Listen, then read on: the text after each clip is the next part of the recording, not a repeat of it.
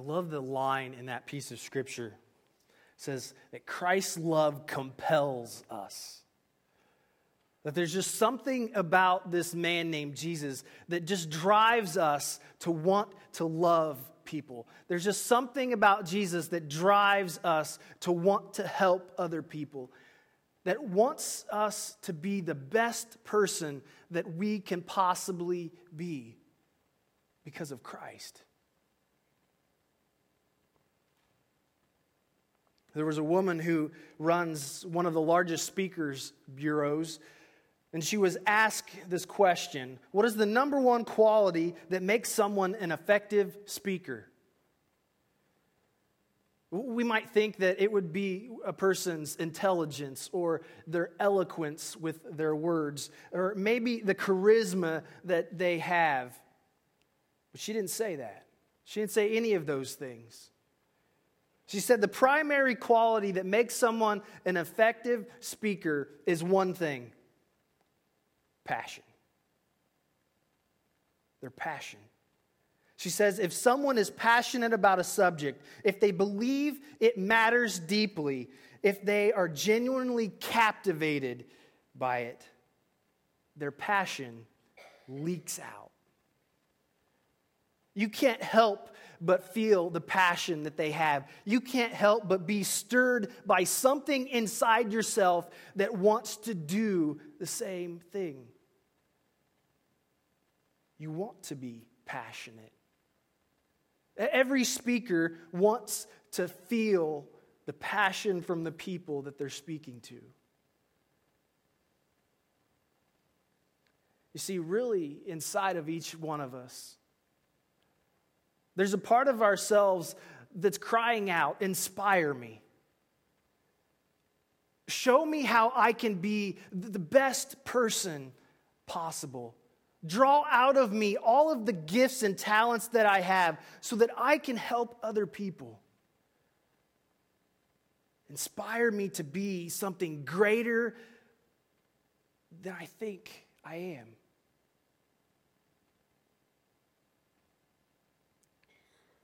John Ortberg says, on the other hand, to lead an uninspired life, to go through the motions, to forget that your children are worth all the effort needed to be an effective parent, to fail to do good work because it's too hard, to live a day as if it doesn't matter, is one of the greatest tragedies of the world.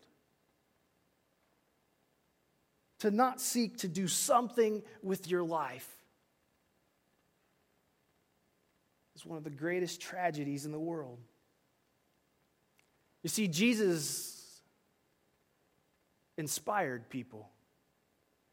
There was just something about Jesus that just drew out the best qualities of the people that he was around.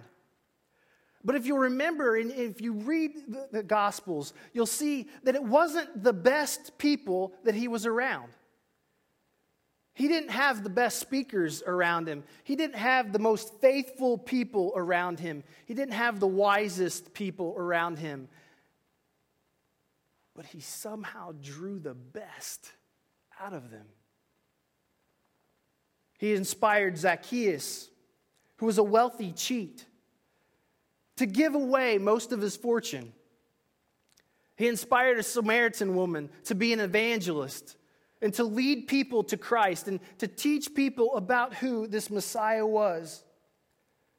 And she influenced and inspired so many people in her own town that they invited Jesus, a Jewish rabbi, to come into a Samaritan village and spend 2 solid days teaching them. It was unheard of. He inspired Peter to get out of the boat.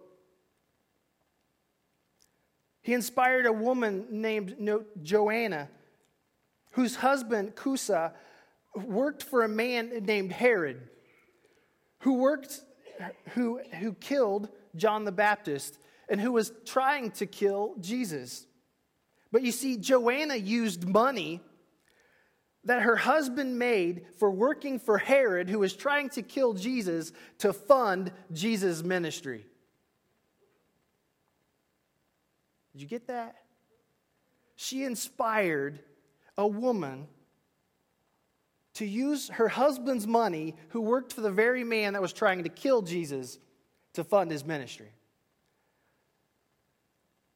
Now, if you don't believe that Jesus can take bad things and make them good, this is a perfect example. He inspired 4 friends of a paralytic to take this man on a roof and to punch a hole in the roof to lower him down to Jesus, because they knew that Jesus would heal him if they could just get to Jesus. He inspired a woman that had been bleeding for 12 years to fight through a crowd just to touch the hem of his clothes, because she believed that he could heal her. How has Jesus inspired you? What is it about Jesus' life that compels you to do something? Think about it. What have you done because it was because Jesus inspired you to do it? What is it about Jesus that inspires you? I love this quote by Martin Luther King Jr. He said, "The man who has found nothing to die for is not fit to live." The man who has found nothing to die for is not fit to live. Here's a hard question for you. Do you have something that you would die for?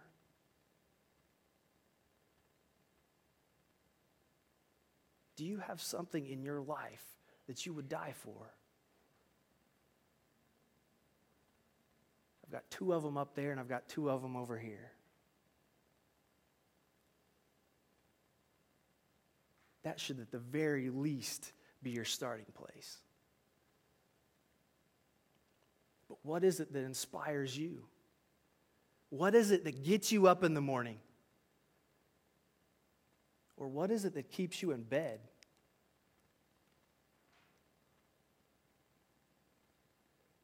Paul writes to the Corinthian church in 1 Corinthians 10, 31 through 11:1. He says, "So whether you eat or drink, or whatever you do, do it all for the glory of God. Do not cause anyone to stumble, whether Jews, Greeks, or the church of God, even as I try to please everyone in every way. For I am not seeking my own good, but the good of many, so that they may be saved. Follow my example as I follow the example of Christ." Paul is saying, Christ has inspired me. So follow my example as I seek to live a life that's inspired. And hopefully out of my ministry, you'll be inspired by something in your own life. You see, he was a Jewish man as well. But Paul's ministry was to Gentiles. But under Jewish customs, there were customs that would keep him from sharing a meal with Gentiles. And then Paul has this realization that he's letting the very food in front of him be a barrier between his friends and Christ. You see, because there was something different. There was something that kept them from being close friends. There was something that divided them between each other. But Paul says that I put away those things. I put those things aside, and I don't worry about them. I don't worry about what's going to happen to me, because I want to care about them. I'd rather them know about Christ and me go through any punishment or ridicule as a Jewish man than them not know Christ.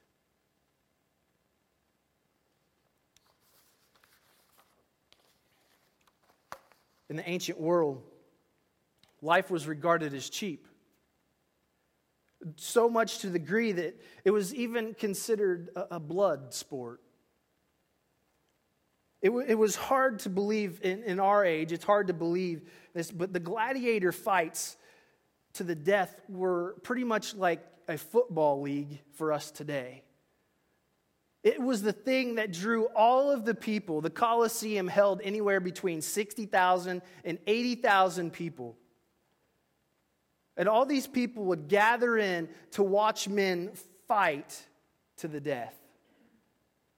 It wasn't like boxing. It wasn't whoever gets knocked out is, they're the loser. It was whoever's dead, you're the loser. But there was this man named Telemachus that was inspired by Christ. And he said, you know what? These people have value, and we're just treating them like they're trash, and we're just treating them like they're expendable. So he goes to the arena, and he stands up in the middle of the crowd, and he yells, "Stop! In the name of Jesus, stop!" He makes his way down to the floor of the Colosseum, and he continues to yell, "Stop!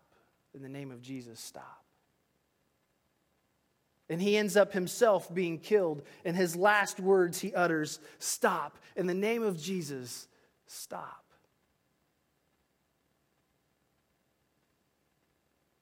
And shortly, the crowd began to leave. And that was the very last gladiator games that was ever held in the Colosseum. Now, was it because Telemachus stood up for what he believed in? We don't know. But we do know that he stood up because he believed that we had more value than simply being killed for game. And it was because of a man named Jesus. Historian Michael Grant says the most potent figure, not only in the history of religion, but in the world as a whole, is Jesus Christ, the maker of one of the few revolutions which has lasted. Millions of men and women for century after century have found his life and teaching overwhelmingly significant and moving. There's just something about this man named Jesus that just draws us to bring out the best in ourselves, to want to help other people.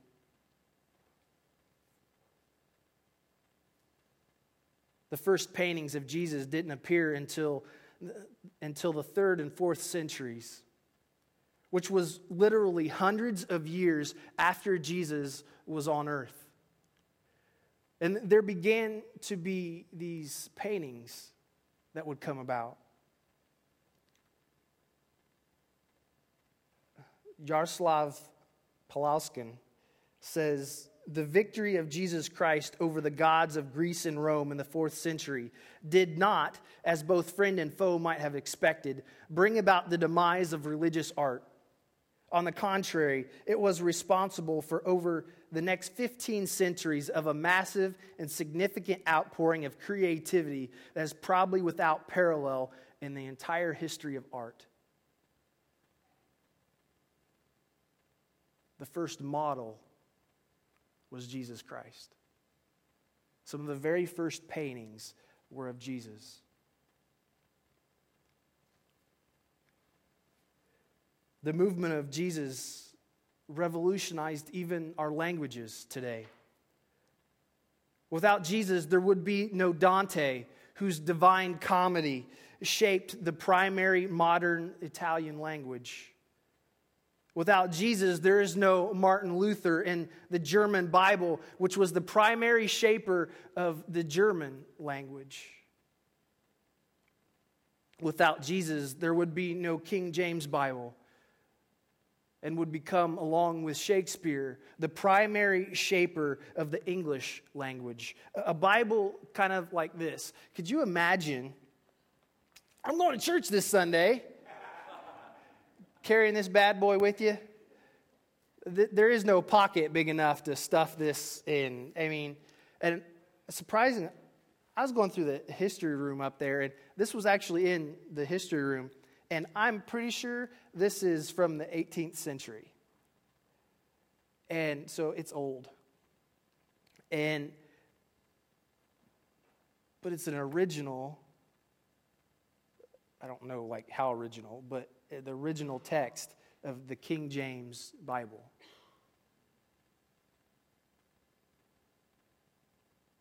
And think about it.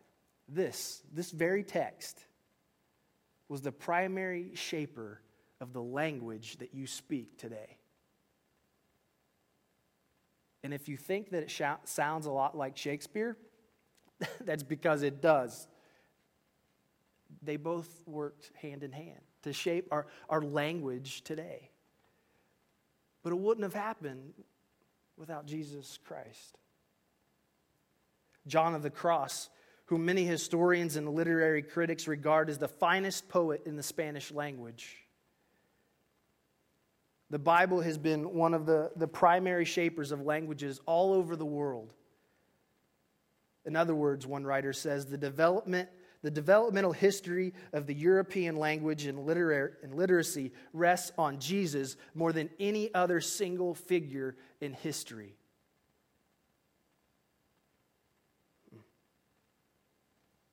Pope Gregory insisted that music be used to proclaim the soul's heart into God's presence.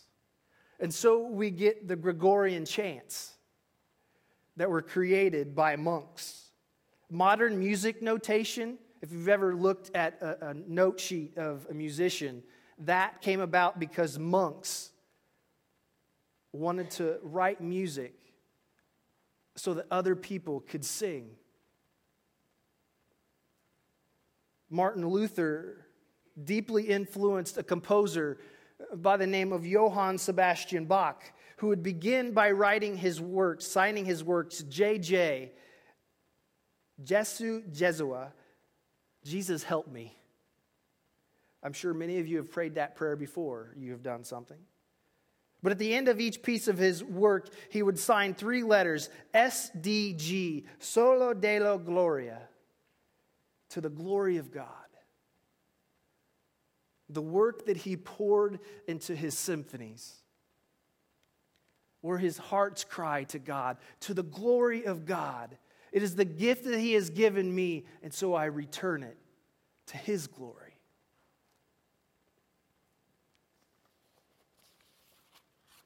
Imagine a world with no Hallelujah chorus, no Messiah, no Mozart's Requiem, no Sistine Chapel, no Da Vinci's Last Supper, or Rembrandt's Prodigal Son, or Michelangelo's Piete. Without Jesus, we miss the beauty and the creativity of art. The influence of Christianity has been called the greatest factor in the development of architecture over the last 2 millennia. The single greatest influencer of architecture has been Christianity, a building that was influenced by Jesus. Many artists use their work to tell stories about injustice. This week I read a story about Pablo Picasso. One of his most famous paintings is the Guernica or something like that. And it's in a protest to the Spanish general Franco, whose use of Nazi bombers to destroy the city of Guernica. It was a brutal piece of work. Inside, and I know this, had to have this translated for me because I don't understand it by looking at it. But it pictures a screaming woman holding a dead child. A man falls as a torture victim. A horse is slaughtered, and all its brutality is filled with darkness over it.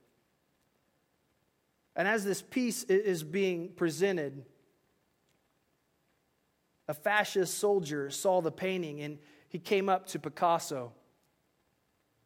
He said, "My God, did you do that?" And Picasso looked at him. He said, "No, you did."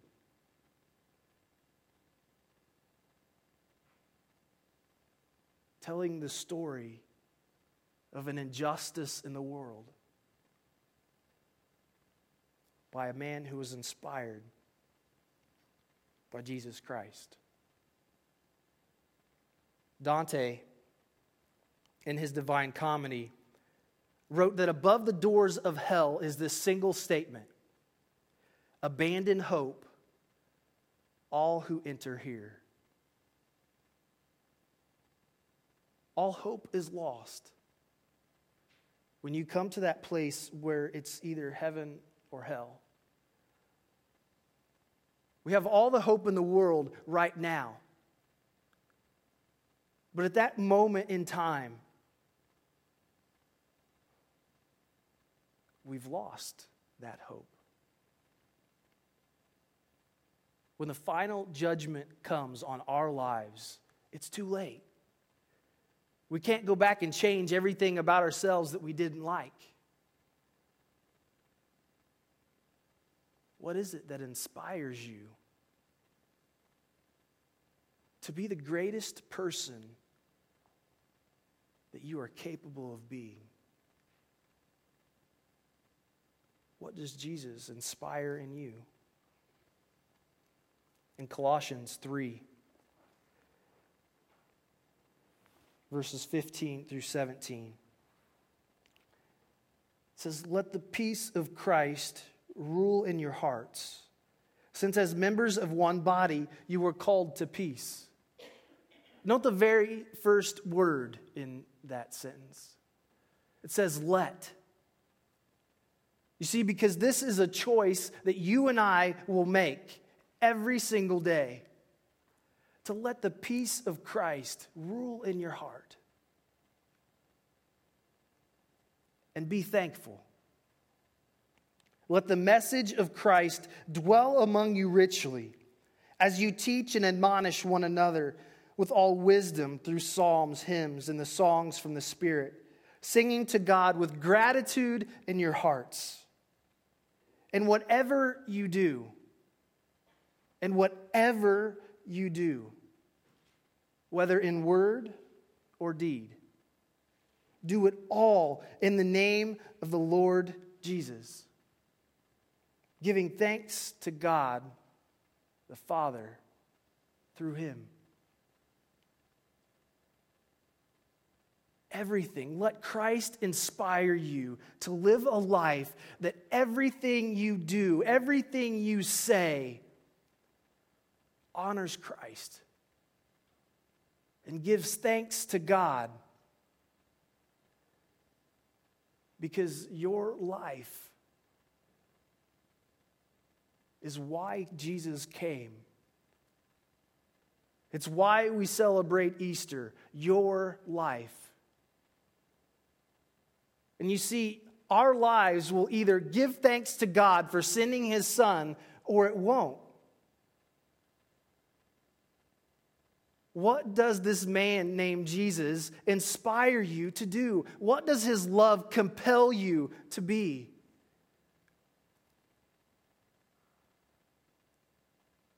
Are you just compelled to be okay with mediocrity?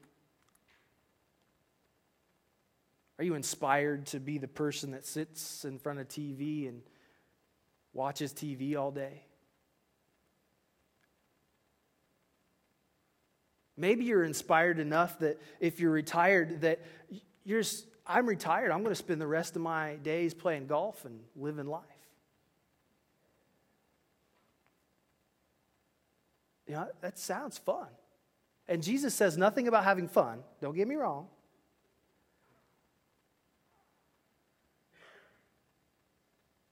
But is that really what Jesus is inspiring you to do? What does Jesus inspire you to do? Or I heard a really cool story this week. There's this man named Jeremy Affeldt. If you follow baseball, you've probably heard of this guy. He's a pitcher for the San Francisco Giants baseball team. He found himself in the major leagues as a pitcher at the age of 22. He'd finally made it. The very first pitcher that he faced, he struck him out. He was living life at his highest. He had made it to the place where he wanted to be. He had it all. But within 2 short years, he found himself hating baseball. A few times in his talk, he's like, I know you feel bad for me. I know this is, kind of making you really weep over, my job. I get paid to pitch. But he's like, this was my dream. My whole life. This is what I wanted to do, but I hated it. I hated going to work. The thing I loved to do the most, I hated. And as he prayed, because he was a follower of Christ, and he prayed, and as he was reading, he came across this passage of Scripture where Jesus is speaking to some teachers of the law. And then he's reading this Scripture, and for the first time in his life, something came alive in himself. He was reading the piece of Scripture where Jesus tells the teacher of the law the greatest commandment: to love the Lord your God with all of your heart, with all of your soul, with all of your mind, with all of your strength. And to love your neighbor as yourself. He's like, I'm a baseball player. How does that translate to a guy who stands on a mound and throws a 90-mile-an-hour fastball? How? How am I supposed to love the Lord my God with all of my heart, mind, and strength, and my soul? And love? How do I love my neighbor as myself throwing a fastball?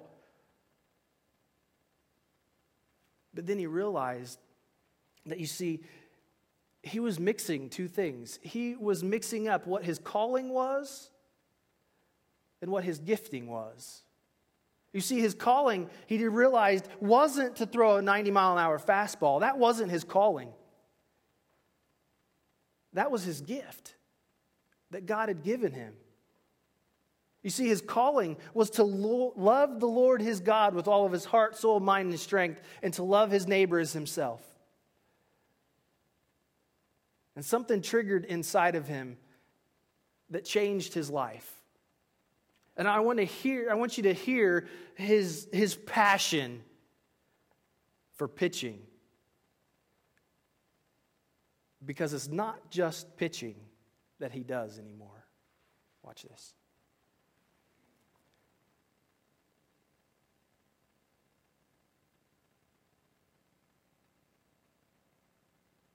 Falls off.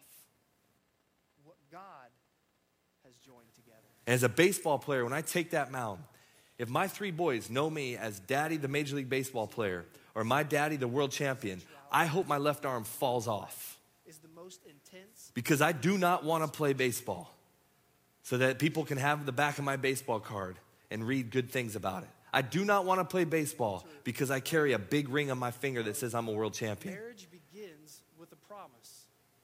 Because if I were to ask many of you in here in 2010 how many innings I pitched it, and that's the point, because it doesn't matter.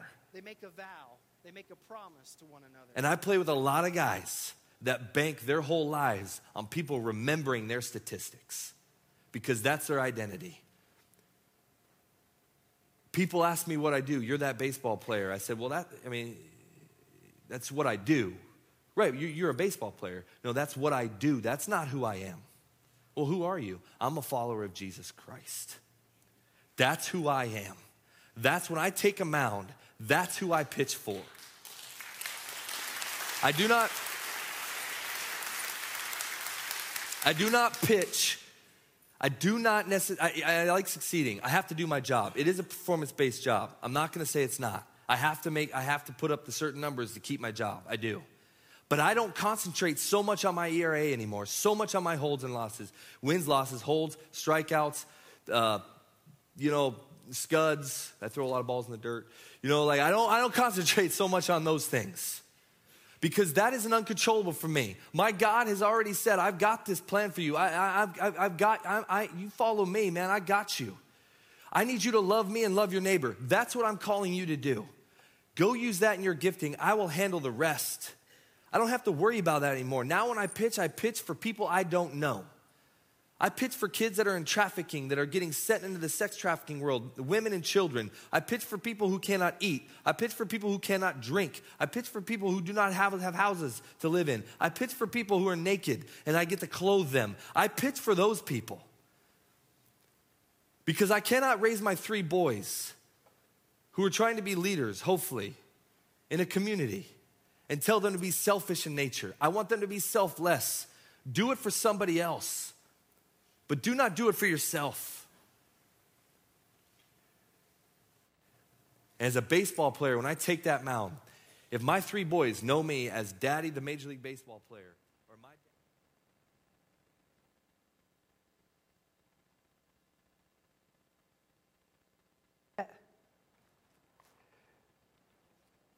did you hear what he said? A few things just struck me as I was watching this. When I take the mound, I don't pitch for anyone else. I pitch for Jesus Christ. How in the world do you do that? Well, you see, because he gets paid to pitch, right? Lots of money. And you see, he could easily spend all of that money on things and items and cars and big houses and buy all of his kids the greatest things in the world. But he says, no. I'm going to pitch so that I can do what Jesus has commanded me to do. I'm going to live a life that honors Christ. So he's partnered with a hunger ministry that goes around and meets with elementary school kids.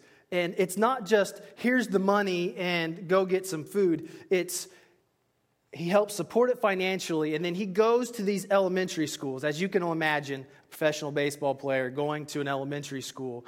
And he said the very first time he did this, he had 400 elementary school kids packing school lunches for kids who did not have food in the community. And that's why he pitches. He started a ministry that goes into third world countries and helps children get pulled out of the sex trafficking lifestyle that's going on. Because he wants to influence the least people in the world. He wants to be the person that doesn't just pitch, but he wants to change lives. He's inspired because of Jesus Christ, but the main reason that he wants to live this life is for his kids. Because if his kids are ever going to be the men that he wants them to be, he's got to show them what that man looks like. And so I ask you, whatever your job is or whether you're retired, what are you doing with that? Are you simply a nurse for being a nurse? Are you simply a teacher for the purpose of being a teacher, or a school bus driver simply because I needed something to do? Are you a professional golfer because, hey, it's fun and I've got the time? Sorry, Jim, it's just so easy.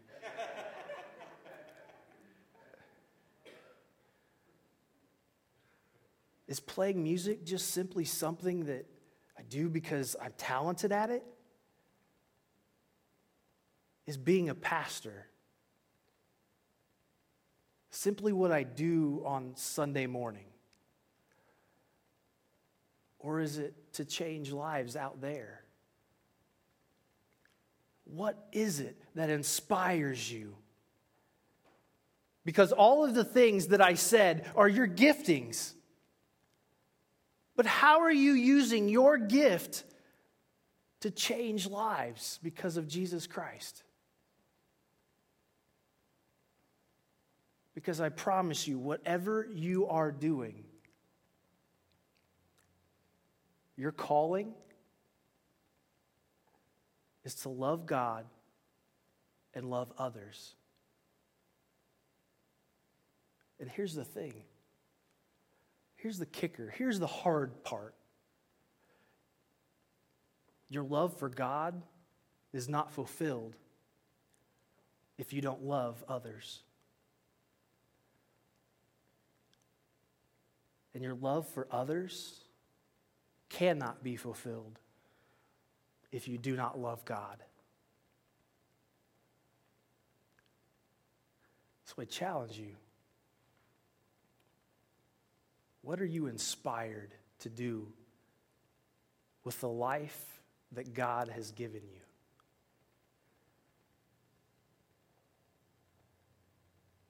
Whose lives can you change? How can you use your gifts to change the world around you? Stand with me.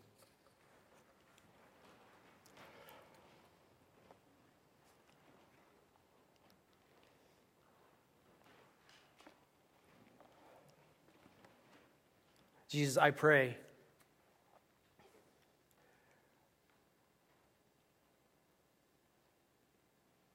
this Jesus who had no place to lay his head, yet became the primary shaper of architecture.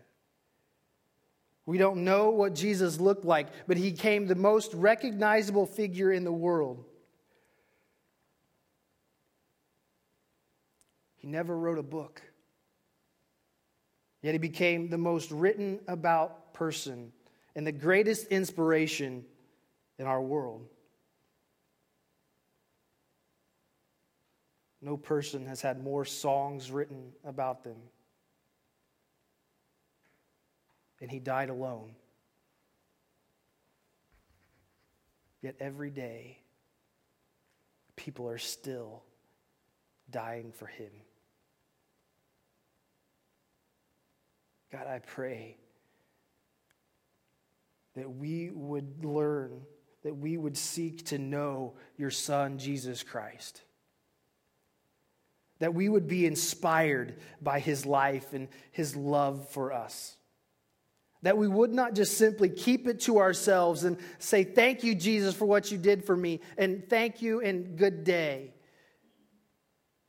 God, I pray that your Son, Jesus Christ, that his love would compel us and inspire us into being the person that changes the lives around us because we are inspired by the love of a man who did not deserve to die for our sins. Yet he freely gave his life for us. Jesus, transform us and make us into the people that you desire for us to be, that our lives might be transformed and inspired by you.